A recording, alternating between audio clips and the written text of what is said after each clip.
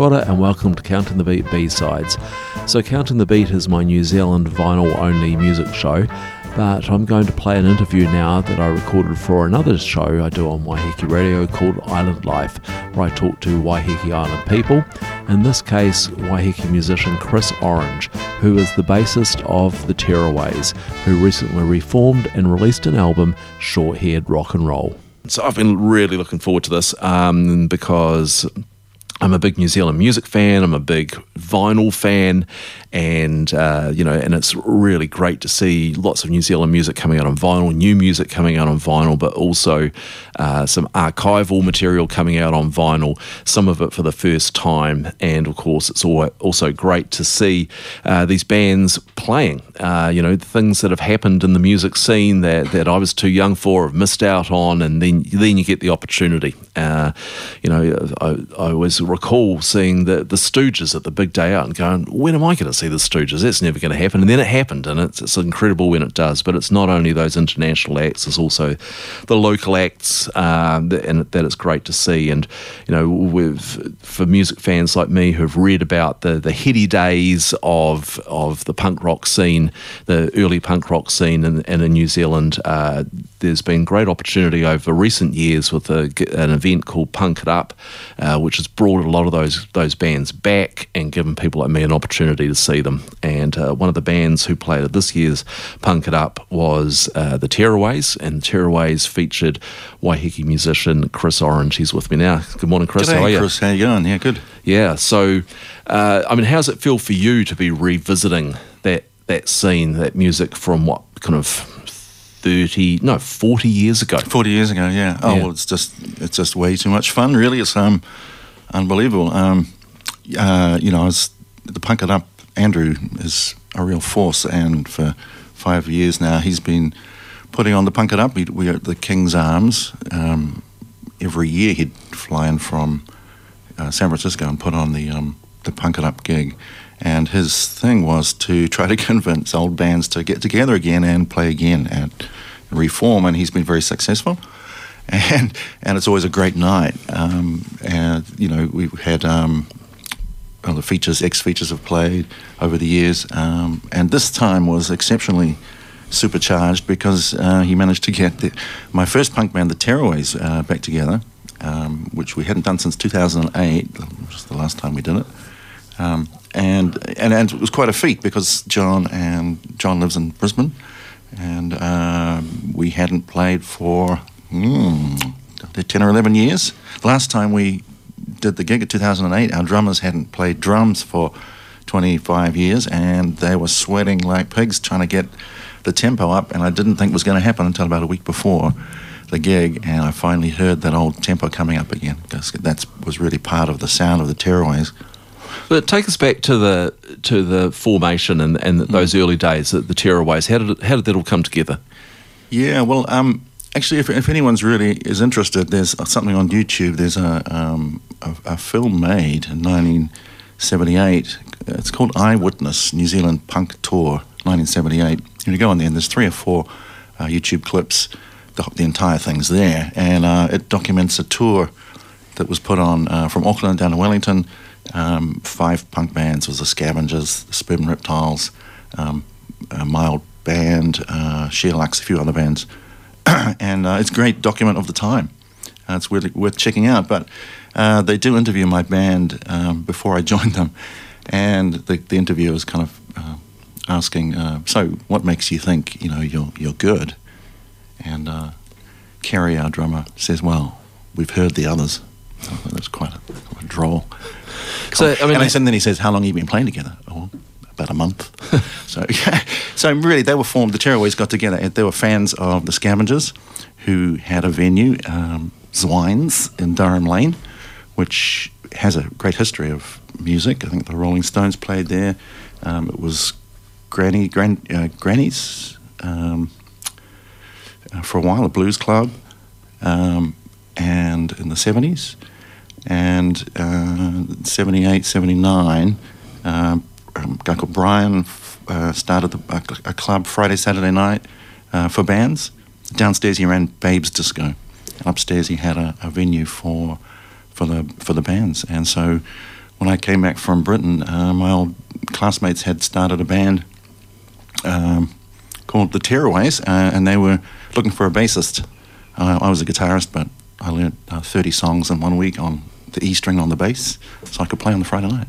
So, coming back from the UK at that time, you must have been one of the people who brought back the knowledge. I mean, you know, there's the stories about people seeing the news clip about the Sex Pistols and going in and kind of playing a version of God Save the Queen or Anakin based on what they'd seen on news clip, and obviously reading about stuff in the NME, 3 months later, but not being able to hear the music.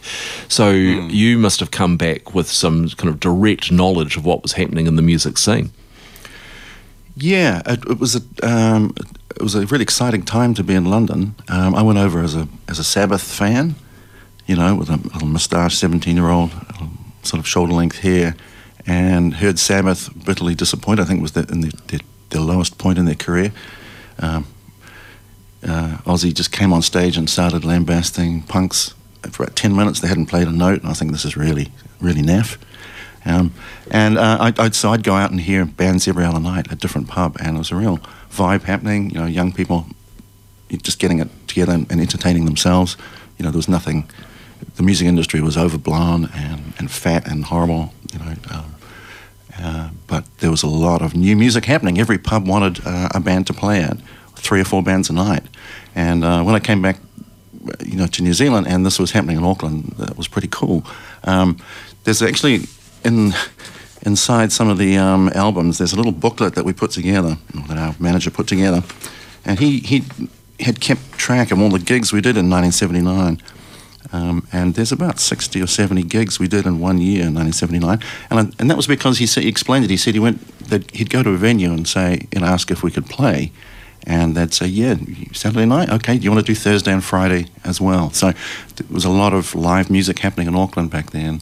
Yeah, no YouTube, no sitting at home. It's just, if you wanted to do something, you got out, and if you were going to get out, it was live music, wasn't 1979, it? And, yeah, and I think, that was, the Tearaways they were a fan band. We were fans of the Scavengers, but which were a great original band. They did a lot of covers, and we did a lot of covers too. So I guess we just wanted to hear, could it be done? Could someone play like the Ramones? Could someone play a Motown song twice as fast as it's meant to be and make it danceable? Yeah, I want to come back to that, because I think it's an interesting feature of the Tearaways. But let's listen to something from this album, which has just come out. So the Tearaways,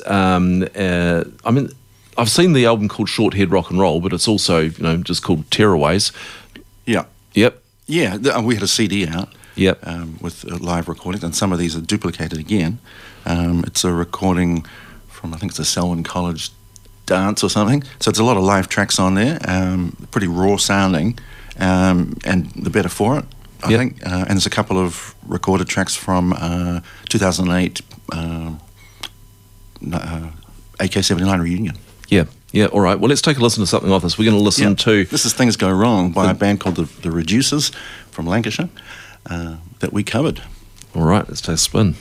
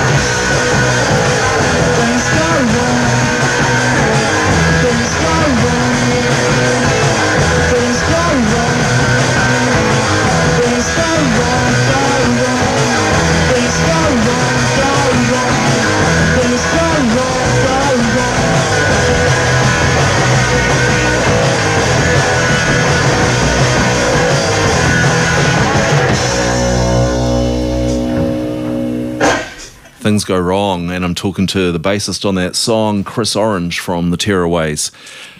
So we were talking just before that Chris, about looking back a bit, and I suppose part of the punk ethos, or when you look back at it now, my understanding of it is that it was kind of like a year zero approach. We had that whole clash, no Beatles, no Rolling Stones kind of thing, but the Tearaways and the Features did embrace a lot of older music. On this record we've got a cover of She's a Mod.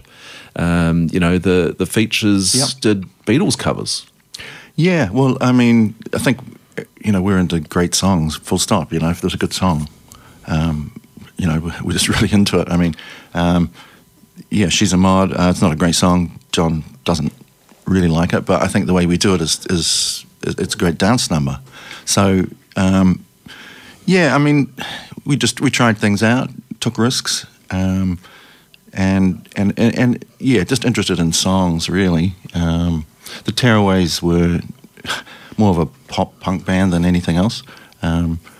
Just a dance band, really keen to play good dance music, and the place would just go off. I mean, it was a lot of fun standing on the stage at Punk It Up this time around about a month ago, because it was the old venue we played at 40 years ago. So I was standing on the same stage, playing with the same people, playing the same songs, in the same venue to the same people times 10, as we had 40 years ago. So it was pretty exciting. And the dance floor was going off, so going crazy. I was looking down there going, I hope my son's not underneath all those feet there. But he's quite tall now. So back in the day, part of what shaped the music must have been, your kind of limitations as new and young players. Yeah. And now, I mean, you've continued. You were saying some of the members of the band hadn't played for a long time, but you've played continuously and branched off into many, many different areas of music. Does that, when you're coming back together, does that mean you're coming at the music from a different position, or is it kind of going, this is just instinctive, that this kind of basic approach, I feel it. How does it work? Well, there's the sound. The sound of the old band sound was really important, and we got that back really quickly this time around, as opposed to 2008, because we're all playing a bit more. John had the most trouble. He hadn't sung on stage for a long time, probably about 11, 12 years. But he found his voice, and no one can sing like he can. His stage name is John No One, but yeah. So now you play in a lot of different styles. I mean, you played the stand-up bass. You played jazz. You haven't been tempted to do kind of lounge lizard versions of some of these songs? I'm working up an idea. I mean, I sing and write songs myself now a lot, but I've got a keen for maybe performing some old New Zealand songs. Some classic punk songs that I know. Friends have played over the years that don't get heard anymore.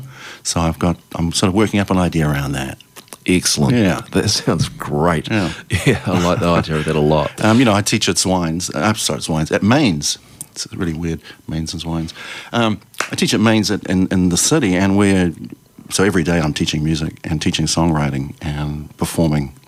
So I'm very lucky to have that job, but that's a lot of my energy is going into that. And, as a teacher, educator, that's something that consumes me, really. Yeah. So before we're going to play another song of this in a moment. Before we lead into that, Never Been to Borstal. I mean, just looking at the cover images and so on. I mean, you really look like trouble on this, Chris.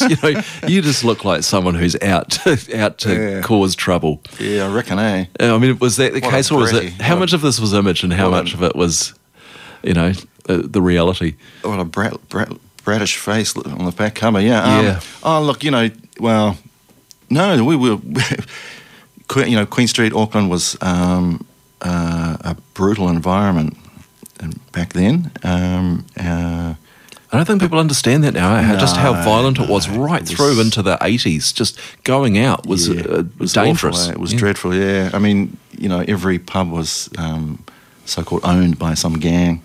The KCs or the Black Power or Mongrel Mob and headhunters. And, yeah, we saw violent. I was running away from guys with chains and knives down Queen Street. Every so often, the Babes Disco would happen downstairs from Zwines, and the kids would be down there dancing. About 11 o'clock at closing time, their big brothers would come looking for punks to kill, and so we'd keep an eye out at the bottom of the alley, and a truck would come around the corner with guys with chains waving, and we'd go inside, and Brian would lock the door and call the cops, and we'd hear all these broken bottles smashing on the door, and of course they'd go away pretty quickly because they're too pissed to worry about it. But I had my head kicked in and Mission Bay at a gig. It was dreadful, and an awful lot of awfully threatening environment for a young person on the streets of Auckland back then. And it's really great that it's changed. I mean, it was depressing. The city would be abandoned at 6 o'clock. People would just disappear, and the only people on the streets would be people up to no good. And us trying to entertain ourselves and feel like we were somewhere, and we had a sense of place, and we were in Auckland, and that's what was important. And but that I suppose that look, that image, that kind of British approach. I mean, some of the songs kind of play up to that as well. The one we're going to play, "Never Been to Borstal." You've got another one, Borstal Breakout. Yeah, I mean, it was really ironic in more ways than one. There was nothing aggressive about the Auckland punks, really. We were dealing with quite a brutal environment, and it was an ironic stance more than anything else. Yeah, well, let's take a listen to "Never Been to Borstal."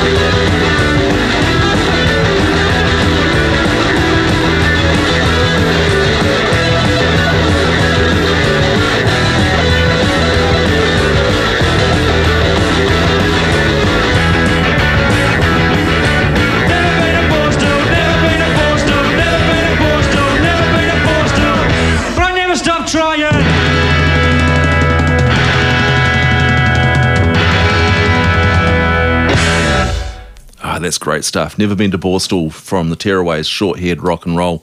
So let's talk, Chris, about the release of this record. How's this come about 40 years later? Right, well, I think John Baker is someone who's really instrumental in releasing a lot of archival New Zealand material. That guy deserves an OBE. Isn't he amazing? And 60s bands, 70s bands that people have no recordings from. He's found the tapes, he's re-released things. I worked with him, with Doug Jarabin, to release things there. So he suggested it and has made it happen, really, which is fantastic. So we've got vinyl copies of the vinyl coming out. We got some red vinyl coming out. I'm not meant to announce that. I'll talk about that, but it seems to be out in the open now. So keep an eye out. I think Southbound might have some copies coming out. Yeah, so back, I mean, you had stuff out back in the day. You had tracks Just on AK-79 Yeah. and a single. What was a single came out? Was it on Ripper? Would it have been? Yeah, Yep. Ripper Records. Yeah. Yeah. I mean, was that an ambition for the bands in the scene to be recording, to be putting stuff out, or was it more about the live environment? Well, like I said, 1979, which was the year of the Tearaways, really, we had maybe 70 gigs in 1 year. I don't think we were really thinking about recording a great deal. We were just enjoying playing, but you know, it was an effort because the whole scene was undermined by violence, and in the end, we stopped playing because of that, and that was really depressing. However, that said, you know, it's been really great to be able to do it again, and you know, it's not for money. It's for our fans. It's for people who are keen to get into it again, revisit the songs. You know, the great songs, and that's why we're doing it. Yeah, and there's a real appetite for it, isn't there? I mean, you know, there's been kind of vinyl releases in recent years from Suburban Reptiles, Spelling Mistakes. Yep. You know, I think there's a real appetite out there for the, you know, these songs and for this material. Yeah. Well, they're great songs. You know, and like I think of, you know, we didn't write a lot of original songs in the Tearaways, but other bands like Spelling Mistakes, the Pneumatics that played at Punk It Up. The X Features, I mean, all of Jed's songs stand the test of time, which is why we keep working together. And we'll be playing a lot more in the future and writing a lot more original material, working on some new stuff now, so that's good. Yeah. Excellent. And yeah, so go out, and if you can find a copy, if you're lucky enough to find a copy of the Tearaways Shorthead Rock and Roll, you should grab one. And yeah, nice to hear of the second pressing coming out. Yeah, no, it's cool. It's exciting. Yeah. I mean, whether the band gets to perform again is an open question, but I think everyone's keen. So, and whether there's another Punkin' Up is also open to whether Andrew can pull that off again. And no one could have imagined 40 years ago that you'd still be playing. Well, no, hell no. Absolutely not. Yeah. No. So, Chris Orange, thank you very much Thank you, Chris. for coming in. It's been a real pleasure. Thank you for having me. And so Chris Orange, bassist for the Tearaways, pick up their album Shorthead Rock and Roll.